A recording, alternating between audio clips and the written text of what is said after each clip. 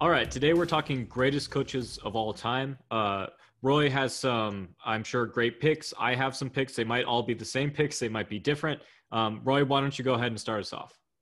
Well, I use, you have a lot of people use the phrase trainers, coaches. I like teachers, Hmm. okay? Teachers. Because, Sensei.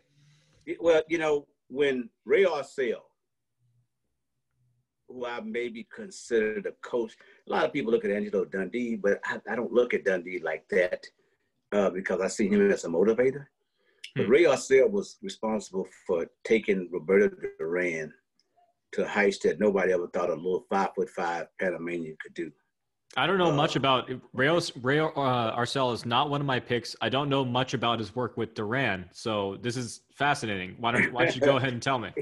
he was perhaps he's one of the first guys that when I got into boxing on a different level, when I went to work for the USOC, the United States Olympic Committee, Hmm. and then I got selected to be one of the team coaches, national coaches. And Ray Arcel was one of the guys who used to actually put on clinics. And he Hmm. would come in and he says, the gym is like a school. Every day you go to school, you're supposed to learn something. Yeah. He said, so people use the term, he said, but a teacher is not the same as a trainer. A trainer teaches you how to do sit-ups, how to throw, maybe throw a punch. He said, but a teacher teaches you everything about the fundamentals of boxing, Teaches you how to think. how to think, how to Yeah. use your brain. You said, because guys, and before that, you go back to Blackburn, who was with Joe Louis and stuff like that. But we're going to be covering them eventually too. But I mean, you get guys that they think guys are just throwing punches sometimes in the ring. And people could wonder, like, how can a guy think that fast? He just threw a punch out of wildness. No, it wasn't. Because the guy is sitting there watching the guy punch. And especially if you're close inside, or even if you're far away, but if you're close inside, you're watching the guy's feet position. You can tell whether this guy can hit. If he's a southpaw and he's trying to punch from an orthodox side, his power is not going to be the same. So you know what you can get away with and what you can do to him. Hmm. Works the same way against you, though. You have to be in a certain position to throw a punch. And if you're not in that position, guess what? If you miss with that and you can't come back with a punch, guess what? You're going to be countered and you're going to be in trouble. So Yeah. my first pick of all of the number one pick, let's put it like that, would be Ray Arcel, because he did a fantastic job with Roberto Duran. And there were others, don't get me wrong, but But you Durant could pick do one, everything. everything. Highly underrated jab. Yep. Unusual footwork. To where he would stay very, very sideways. And then kind of pivot and then step, and instead of stepping and Mm-hmm. pivot. Mm-hmm. Just an Right. overall. People think oh yeah, great brawler on the inside. Maybe they know some of his technical grappling tricks. But no, the dude could box, like solid fundamental boxing. Sure. And he would always say that a good fighter can make, if you trained him right, he can make the other guy do something he never wants to do. Yeah. Never wants to do. And that's what Durant early throughout his career, really probably until the Ray Leonard fight, but we still don't know how that wound up like he did the second time. Mhm. But it was proven in the first fight against Ray Leonard. He beat for Ray Leonard early in that fight. And that was because of the teachings he had over the year with Ray Arcel. Yeah, no, teaching someone how to think instead of teaching them what to think is one of the greatest gifts a teacher can give, for sure. Yes, All exactly. and whether I'm talking about like instructors or coaches or just teachers that I've had in school, the ones I always liked and that stood out to me was the one who challenged his students to have their own opinions and think. And that's how you Yeah, get a fighter like Duran who could change up his game plan without any advice from his coach in the middle of the fight and just yeah, find something that's working. it's All right. working. So that's my Um, first pick. so best at developing fighters, like from scratch. I'm going to go with Emmanuel Stewart. Okay, and it's hard to argue against Emmanuel Yeah, because in any regard. I mean the guy You only had got you like got Hearns, you 122. got Lewis, you got Yeah, Klitschko. yeah, Klitschko looked like he was Jimmy fumbling around, not Paul, knowing what the hell he was doing before he got. Jimmy. Yeah, before he got him, you're right. I mean Yeah, Jimmy Paul, Milton McCrory, Mike McCallum. It's just so many, and those are the guys that we know about with the bigger names, right? El right. McKenty. I mean, gosh, not to mention the guys that he sent to the Olympics as well. Uh, And so it's hard to argue against him. But I will say this, as good as he developed some of his fighters, when a few of those guys got to the big fights, they lost. They were up against other terrific fighters, though. Terrific fighters, right. Well, see, again, Duran, and that's why I started with Ray Arcel, because Duran went against somebody. Ken Buchanan was considered to be one of the greatest lightweights in the history of sport, of boxing, right?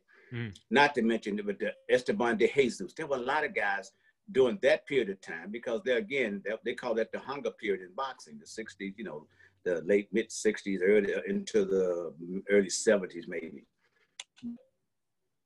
The talent that Emmanuel had that came into Crunk there in Detroit was unreal. I mean, boxing, unlike today. But I think that was just because he was that good at seeing promise and then developing it. Yeah, I think you have a point that he might not have been as good at teaching his fighters how to think so that they could change it up mid-fight, because they were very, very, very good at what he taught them to do. I mean, that's unequivocally true. Right. Exactly.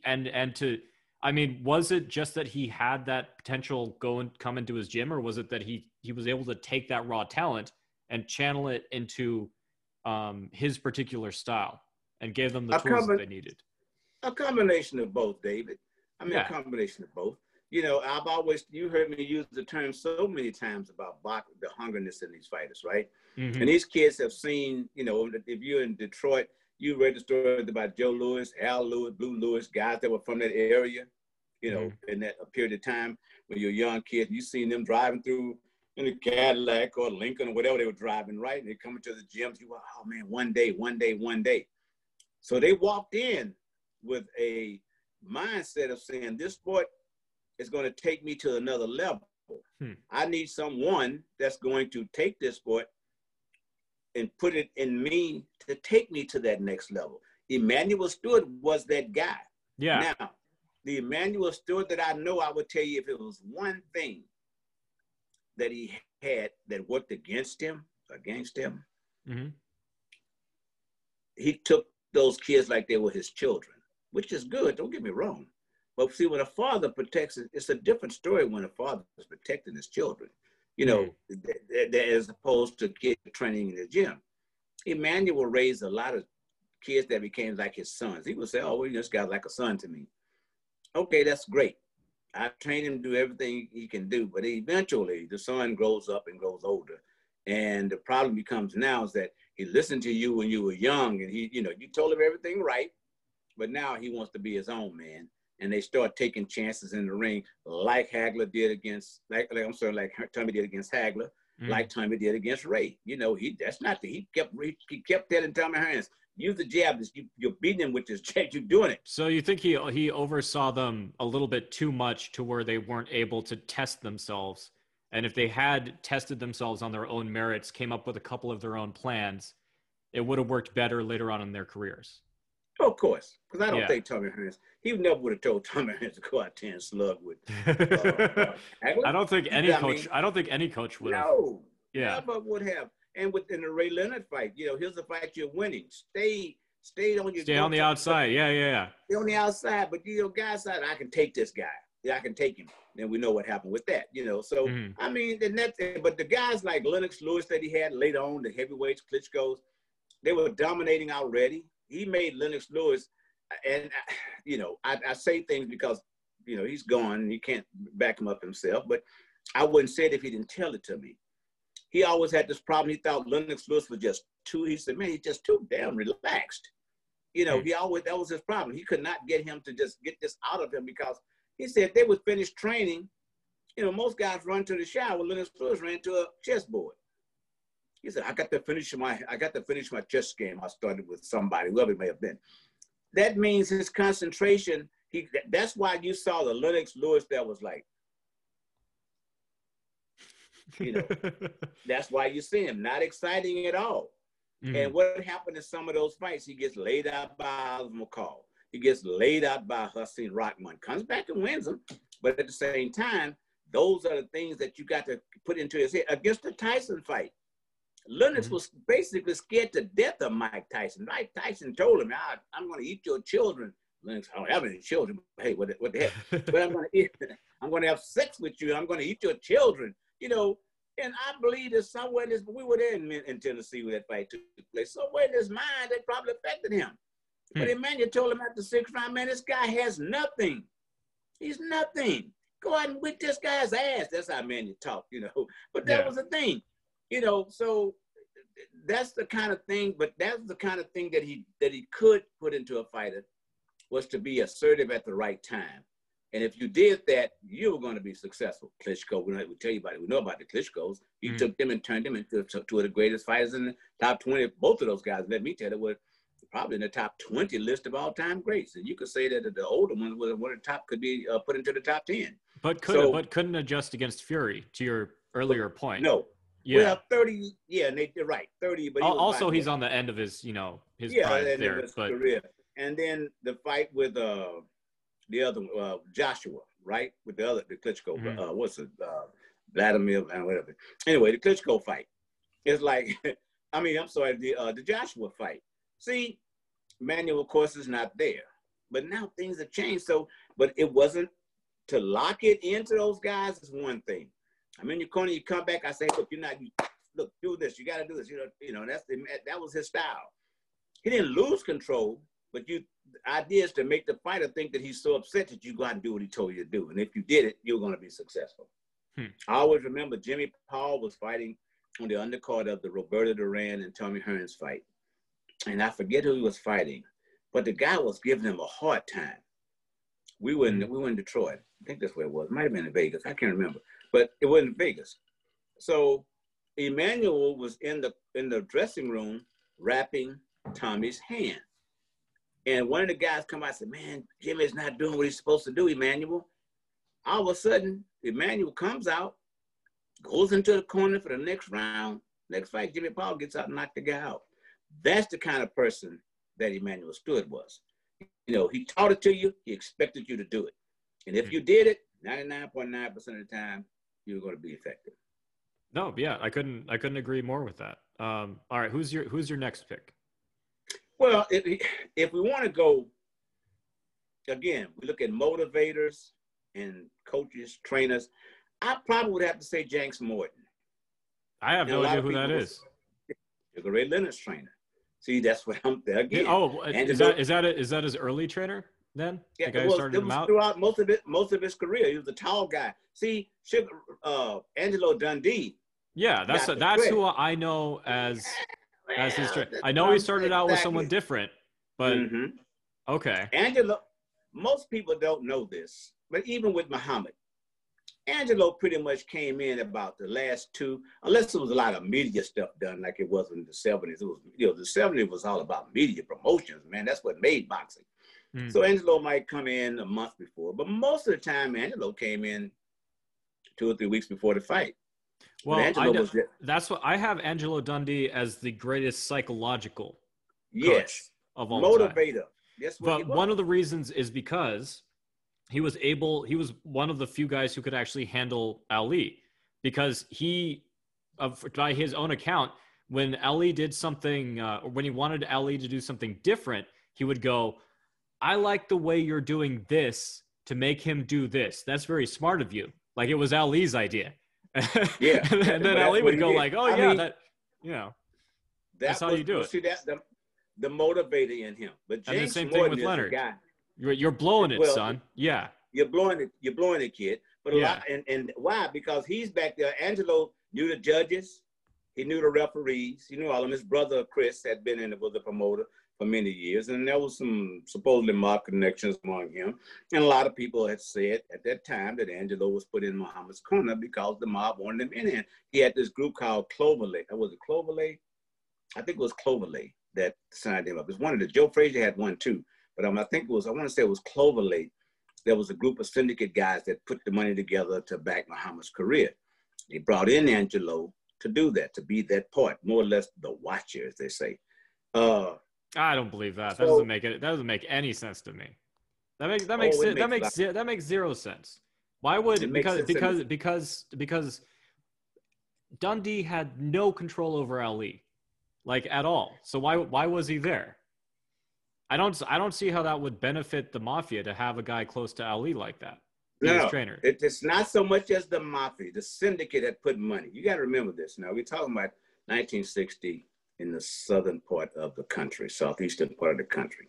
Yeah. Things were still very, very heavily segregated that way. Yeah, that was a big part of Ali's fight. If you read his books, sometimes he said he would go to places and the guys couldn't go in and eat. And Muhammad would go, well, if they can't go, then I can't go. So yeah. Believe me, but there were doors that were opened up because of that. And it was the backing that these guys had. So you're saying that Angelo was at times like a chauffeur, like we can trust him because there's a white dude with him, kind of a thing. I tell you, like, if you want to put it that way. I mean, listen. I mean, I don't know anything about the situation. Things were not the same even by the 70s the way they were in the 60s. Yeah, of course. Oh, and Angelo had been, like I said, his brother Chris was very strong in the boxing world, especially from Florida, Louisiana, Texas, and that area there. Very strong, Alabama, and that a lot of boxing was taking place. So Chris was a very, very, very, very influential guy in the boxing business. And there may have been a couple of fights that even Ali people thought he lost early in his career. Doug Jones was the one they think about in the Garden. They booed him so bad because they thought Doug Jones deserved the victory. But he wasn't going to get it because Ali was the houseman there. That's the way it was. And there are people who believed that the reason a lot of these things was because of Angelo. Now, to say that the mob actually expected him to do certain things, but believe me when I tell you, there were periods of time, I wasn't there, of course, but there were periods of time, and from all these guys that I've met and talked to over the years, there was a reason that he was put there. Muhammad, when he got his involvement with the Muslims, may have changed things a little bit, but they didn't want Angelo around anymore. But Muhammad said, this is my guy. He's going to be here. Yeah. Whatever those reasons were. Because Drew Brown wasn't his trainer. You know, he had a couple other guys. I think Bobby Lewis, I can't remember, been around him, some other guys. But Drew Brown wasn't his trainer. Drew Brown was the guy that went float like a butterfly, sting like a bee. That's what he did. He was like the clown thing of the time, the Prince of Clown. Yeah. The clown prince of the time. So we're talking perhaps boxing politics got Dundee in there, but when he was in there, he was useful as hell. Very useful. Yeah, he's one of the trainers who never actually boxed, right? Like, I don't mean like he never competed, but like he never even put on boxing gloves. Competed. Like me. Yeah. No, I mean, you evolved around the sport, but you learned it from outside the ropes. That's fascinating to me. I think you could get an entirely different perspective from it that way. And you learn your business. You learn the business of it. Because what you have to learn are the referees, the judges, what this guy allows you to do, what this guy does.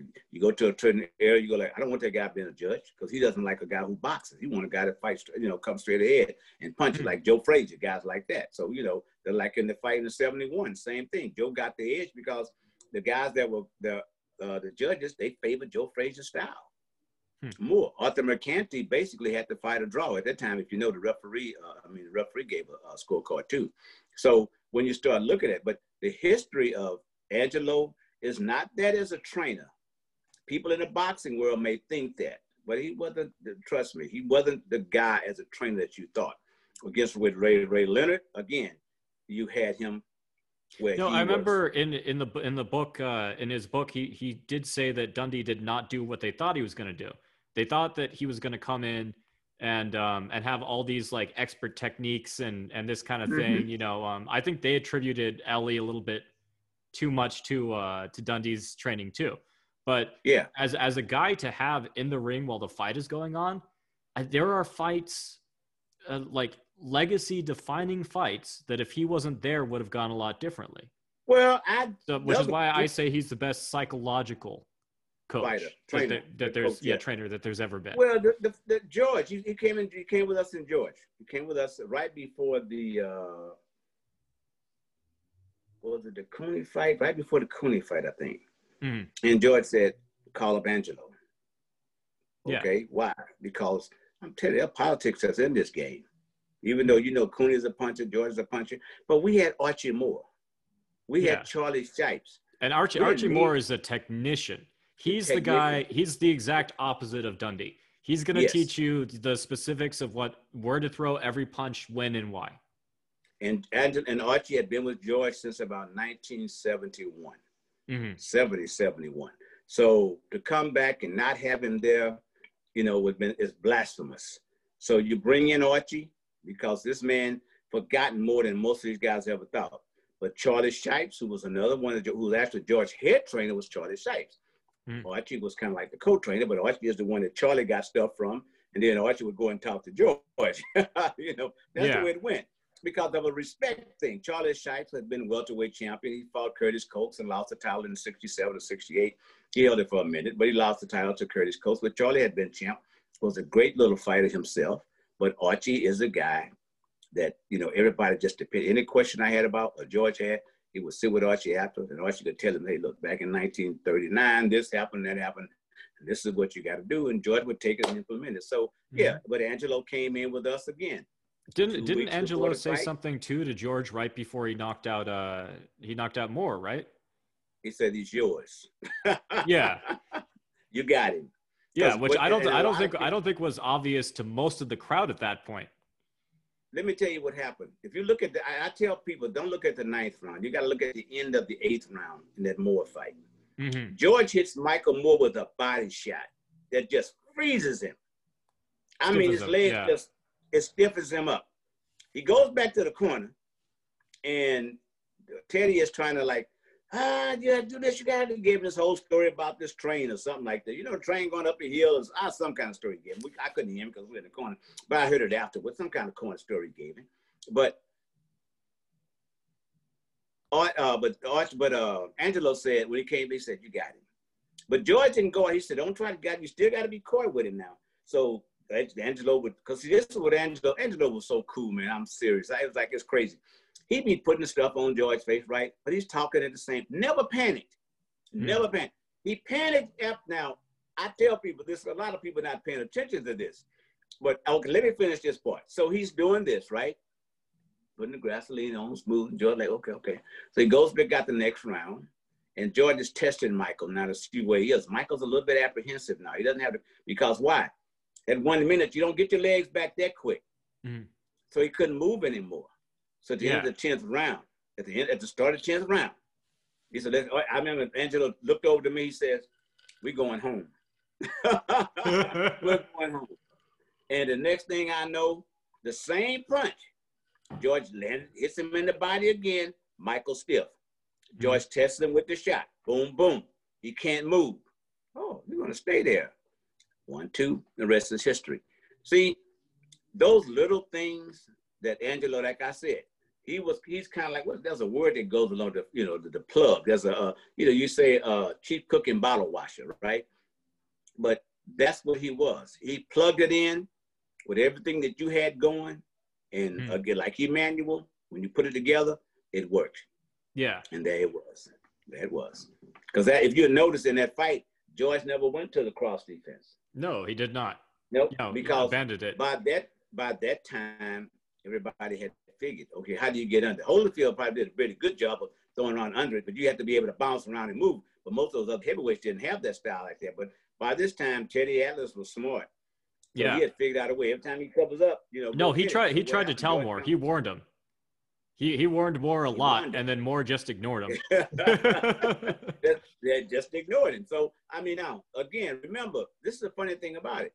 Michael Moore had worked under Emmanuel Stewart for a while, trained under Emmanuel Stewart for a while. I don't know what happened with that. But now, if he has Emmanuel in his corner, I don't think he makes those mistakes. Maybe. I mean, it's hard to say, but I think his head stays a little bit more. Michael was temperamental.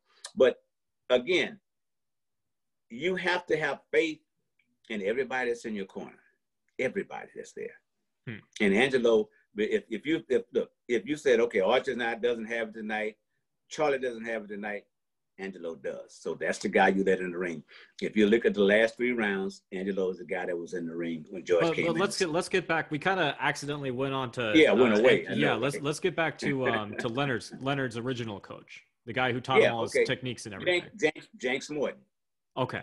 Jenks is a very unassuming guy. I don't know whether Jenks boxed or not. I never really quiet, unassuming guy, and he wasn't the kind of guy that you just said, "Oh, that's Jenks Morton." So if you didn't know him, because Mike Trainer was the other guy that was there with him. But I know Mike that Trainer, name. Yeah. Everybody knows Mike Trainer. But I'm telling you, Jenks Morton is the guy that gave Leonard. He wasn't a yah-yah guy. He wasn't the kind of guy that says, "Oh, well, oh, yeah, wait." No. He talked. He's a big guy, tall guy, about 6'4", something like that. So you might have thought he was a bodyguard when you see him coming up the ring, but he wasn't. He was just a guy who didn't mind putting into work every day in the gym with Ray, making sure that Ray, and he came up with a lot of things that I told you about. Ray, the different standards of training with the guys with the smaller gloves, getting used to that. A lot of that had to do with Jenks Morton. All the practical day-to-day stuff. Yeah. All the practice. He'll never get the credit because he basically only worked. He had a couple other guys. We came with a couple of the heavyweights, the kid from Canada, I forget his name, Canadian heavyweight. He had a couple of guys, but never the talent. Well, building up Leonard is credit enough. Really. Yes. Leonard could do everything. He could box, yes. He could punch.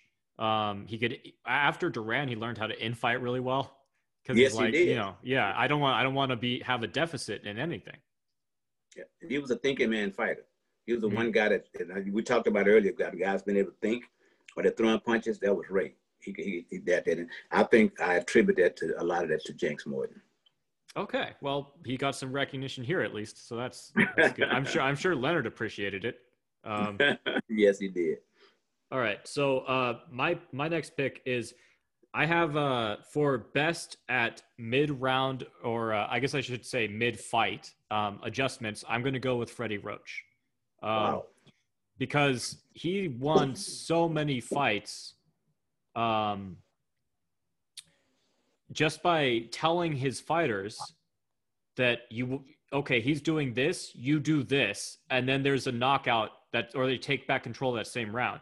Most recently, he did this with George St. Pierre, one of the best ever MMA fighters. Told him mid-round, look, he's starting to counter that jab with your cross, so I want you to duck under and hit him with your lead hook. GSP does it. It plays out in the exact same sequence. Bisping gets knocked down, and then GSP retakes a championship as an aged fighter. And there are so many instances of him doing that. So I'm going to go, he's best at mid-fight adjustments. What do you think?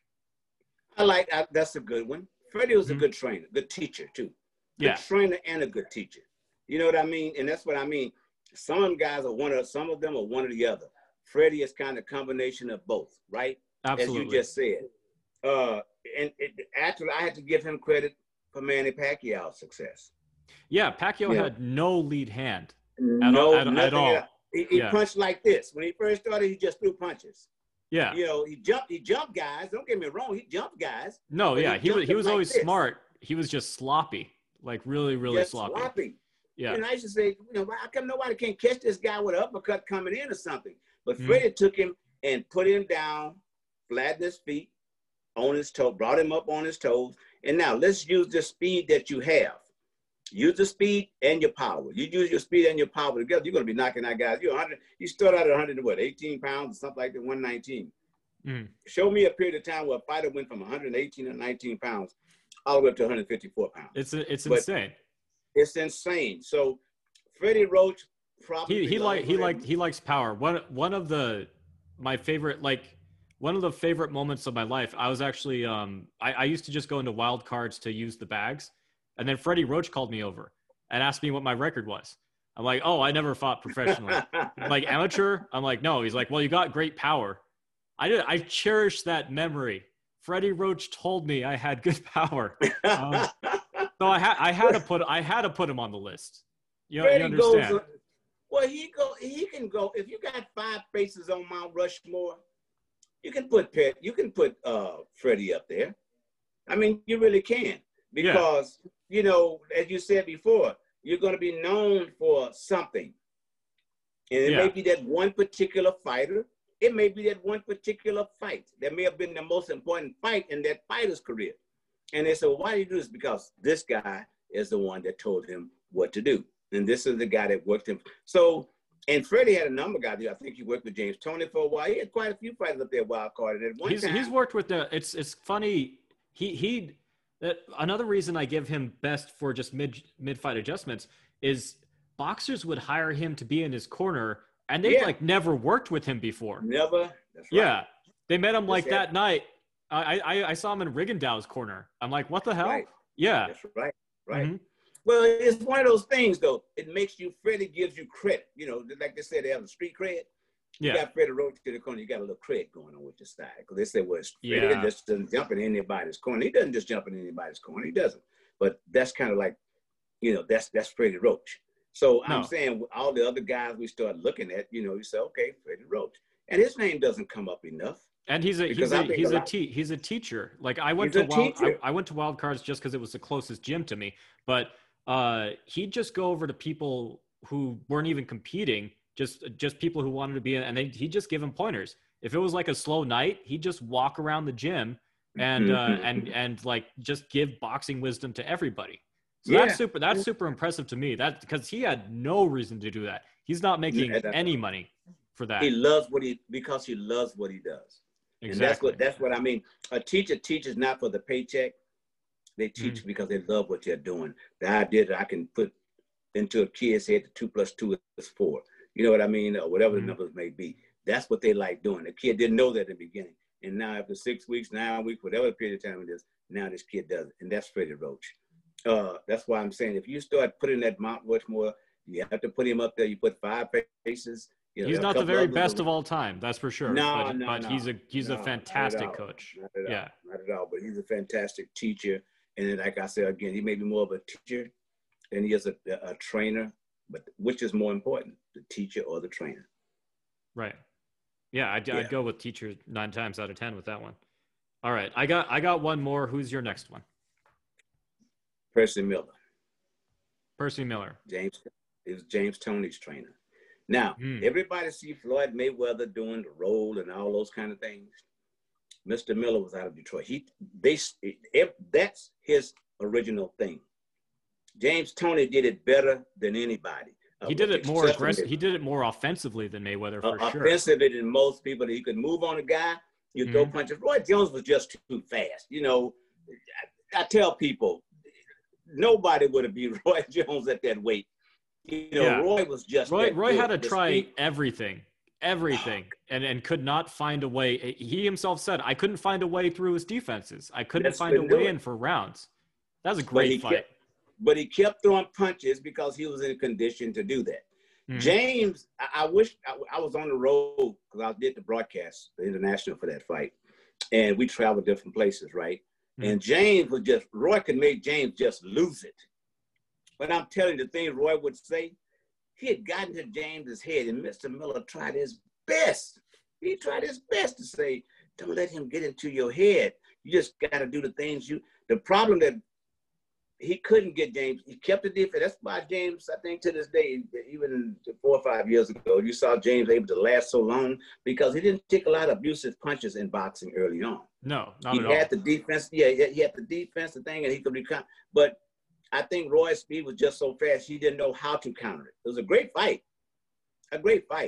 But, you know, later on, the talent just... Well, if Tony hadn't started showboating, though, I mean, that's Jones' area of expertise. Yeah, you know, that's right. Jones is the Muhammad Ali in that fight. He's the one who's going to try to irritate you and make you mess up so that he could get you with his speed. If someone with speed catches you doing something stupid, that's way worse than someone without, you know, with power catching you doing something stupid. Because the guy with speed is going to be able to get to you while you're showboating like that. And that's what happened. But he wanted to, even during the press tours, he wanted to show people, you know, it's like, I want to show people that I'm the best fighter. And you might be the best fighter. But sometimes it boils down to athleticism and fighting. Roy Jones, as you know, he played basketball and all that kind of stuff. So he had the athleticism, know how to pivot and do all those things. And there was some things James couldn't do. So the speed, the movement around James, one time in that fight, I think it was like the 6th or 7th round, James just lost Roy. You know, he lost him. And when Didn't he know turned where he around, went. yeah, No, where did he go? yeah, because he could teleport behind you. Yeah. And it was like he turns around, he gets hit. Bop, bop, bop, bop, bop, you know, now. But Tony does that. Tony does that to people too. Was Yeah, the thing. He also had incredible footwork. He could shift back into southpaw and just shoulder roll on on the southpaw and then hit you with a hook. And then he knocked a guy out that way. I forget his name. It was when he was in the higher weight classes. But he shifted back and then knocked the guy out while he was stepping back into southpaw. Because he could shift on, like you said, he could put the weight back on his foot. Yeah. Right. Lean back on that and then just bring that shot. Because why? You're looking for this. Because that's his power hand. So you think, but he didn't counteract you with his left hook, and that's it. And it's good night. Yeah. I got to know, and I still know him very well. Good friend of mine. We talk on a frequent basis. Mm-hmm. So James, and I say a lot of these guys, they don't get the credit that they do, but everybody know Miller, you know, in the fight game. He and Georgie Benton and those guys were part of the old school thing, man, that just brought top fighters. It's just amazing. And again, that's why you can have a guy that's great this year, and then maybe next year, not so great. Mm-hmm. Because why? Another guy catches up with him because he's not taught any further than where he is at their level. I'm all for seeing the Feldy shell used more offensively. Like Tony could step forward with the shoulder roll, and you never see Mayweather just always pivots. If he's staying in place, he pivots.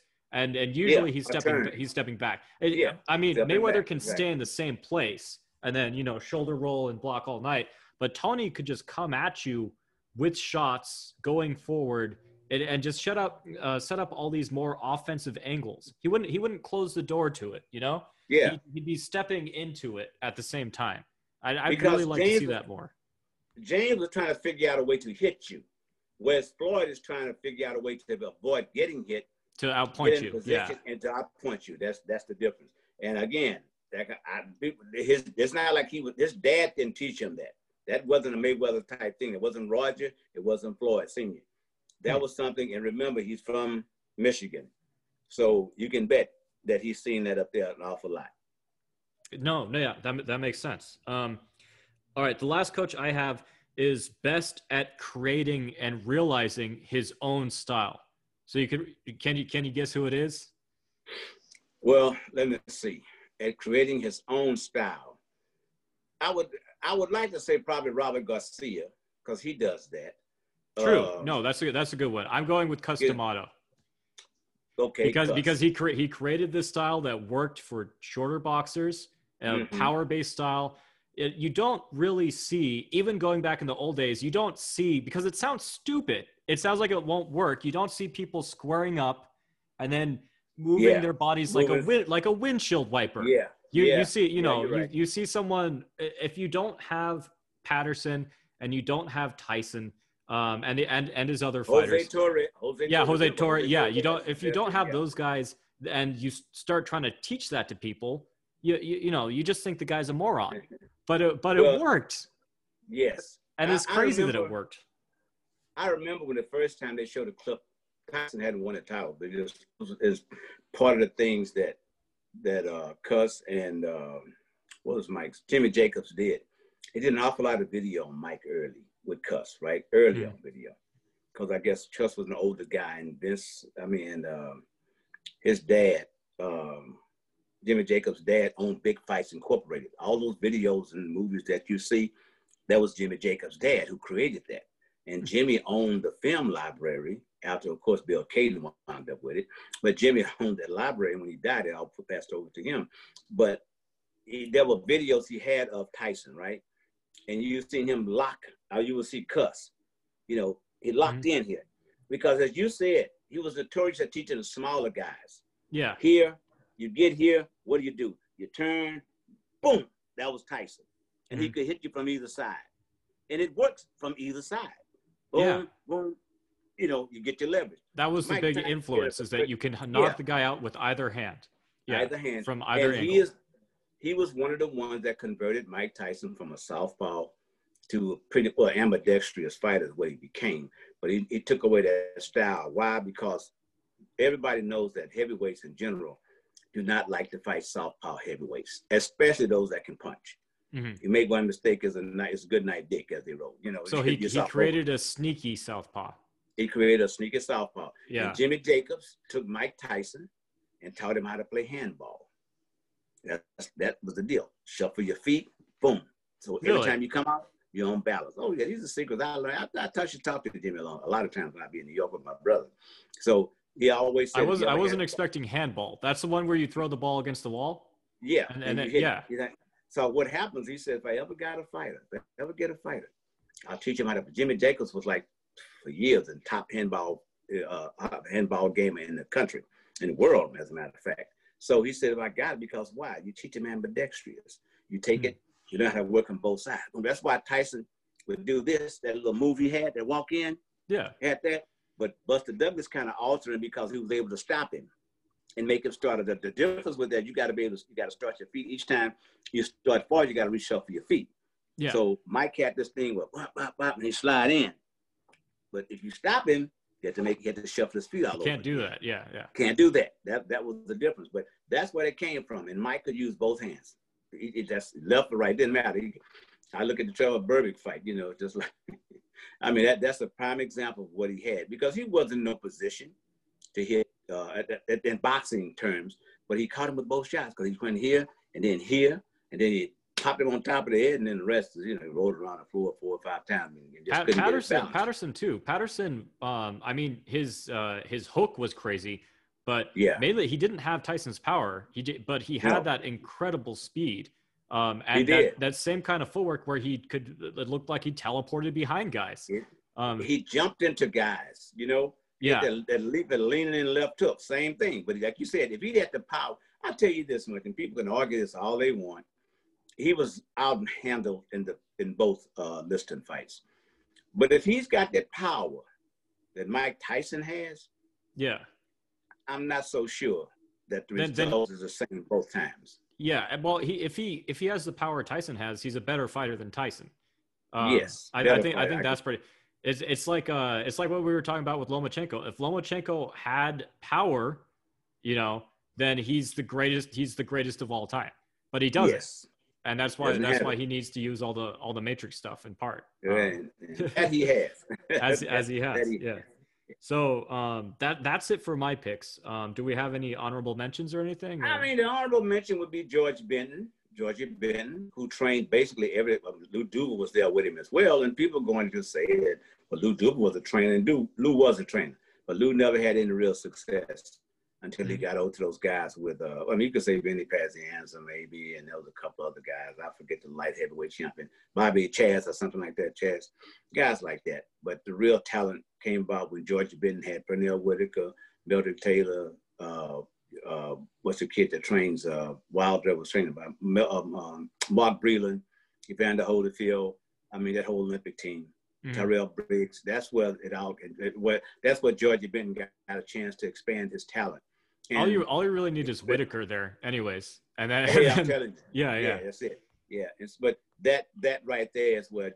But Georgie doesn't get it because he never sought the light. Some guys just don't seek the light, you know, and they like doing what they do. When they get through, they can go and do the fight, and go sit in the bar, talk, laugh, and tell stories, have a drink here, drink there, and wait for the fight. But Georgie Benton is one. Robert Garcia, as a younger guy, you know, he's younger, he's older, but he's younger. From that standpoint, he belongs in there. I think Ryan Shields one day will be remembered as that, and that Derrick James, because today Derrick James has 2 world champions. He has Errol Spence, he has Jamal Charlo. I can't know which one of the Charlo brothers. But I mean, so he, you know, and that's probably the group 25 years from now or 20 years now people will be talking about. Don't forget, I know we talked about him, but don't forget Archie Moore either. Of course, Archie. Archie, Archie belongs there. Archie he taught a lot of guys coming up the ropes. A lot of guys. Yeah, he taught a lot of guys like a little bit here and there. I can't think of like someone he was with the entire time. Besides, I think your brother. He probably spent more time directly with George than anybody. But he was with Archie, with Ali for a while, Eddie He was Mustang with a for a bunch of while. guys for a little bit here A and bunch there, of guys. Yeah. and he probably made major improvements to all of their games over Oh, time. I guarantee you did. When he brought you in, it was something a little bit different. You learned there again lies the and Archie was a teacher too. He hated the word trainer. I'm not a trainer. I'm a teacher. He was. His ABC. Any boy can if he's taught right. That was his logo. I'm the same. I'm honestly the same way. Maybe it's my ego getting in the way. Like you're just, dude, you just create like media, but I like to think of myself as a teacher more than anything. Yes. Yeah. Yeah. I mean, that's what I used to do. I taught martial arts and gymnastics for like, 15 years, I guess. Okay. Well, Yeah. education is the most important part of the whole No, but thing. like we said before, these guys, if they could teach their fighters how to think, that's the thing that, Yeah. that really And that's takes what it to that George next level. George became a thinking fighter his second time around. First time was great power and brute strength. But his second time around, he became a thinking fighter, man. And that believe me, that made the difference. Ali was a thinking fighter, So when you start putting all these guys together, what was the fight with your brother against it was this other dude, this big white dude who also used like cross guard. And then I remember your brother saw him use the cross guard and he's like, "Oh, liver." And then just like targeted, like just jabbed to make him shell up, and then went right for his liver, and then dropped him a little bit after that. I think that was what's his name? James. It was an up and coming. It was like after he came back and he was looking to get some easy wins under him. It was the kid. I can't remember his name. Yeah, it was from Reno. I know it was from Reno. I just can't think of his name, but. Yeah, big kid. I just thought that was so funny. It's like, you were using my defense? I know the weakness to that defense. I've had it done to me. Yeah. It was a big kid from Reno because Archie had been, I think he had fought Tyson as well. I can't think of his name, but yeah, that was the kid from Reno, the big guy. No, yeah. But, again, it's one of those things that I say fighters learn. And those who can think and do it at the same time. And it's easy to do when you're rattling the other guy's brain. Don't get me wrong. You're hitting the other guy, his mind is like, whoa, what's going on? It's just so trying to survive. Right. You take time to think. But no, but that's what you have to do with a good fighter. You have to make him think. And that's what, and those guys, all the ones with the 60 that we just named, if you put them all together, man, boy, you got a computer that's stuffed up with some of everything. Yeah, no, that'd be crazy. Imagine that dream team. So everyone leave who you think was the best, coach, trainer, teacher in the comments. We'll be responding to your choices and having some discussions there. And it'll be fun. I think that's it for this segment. So everyone have a good night.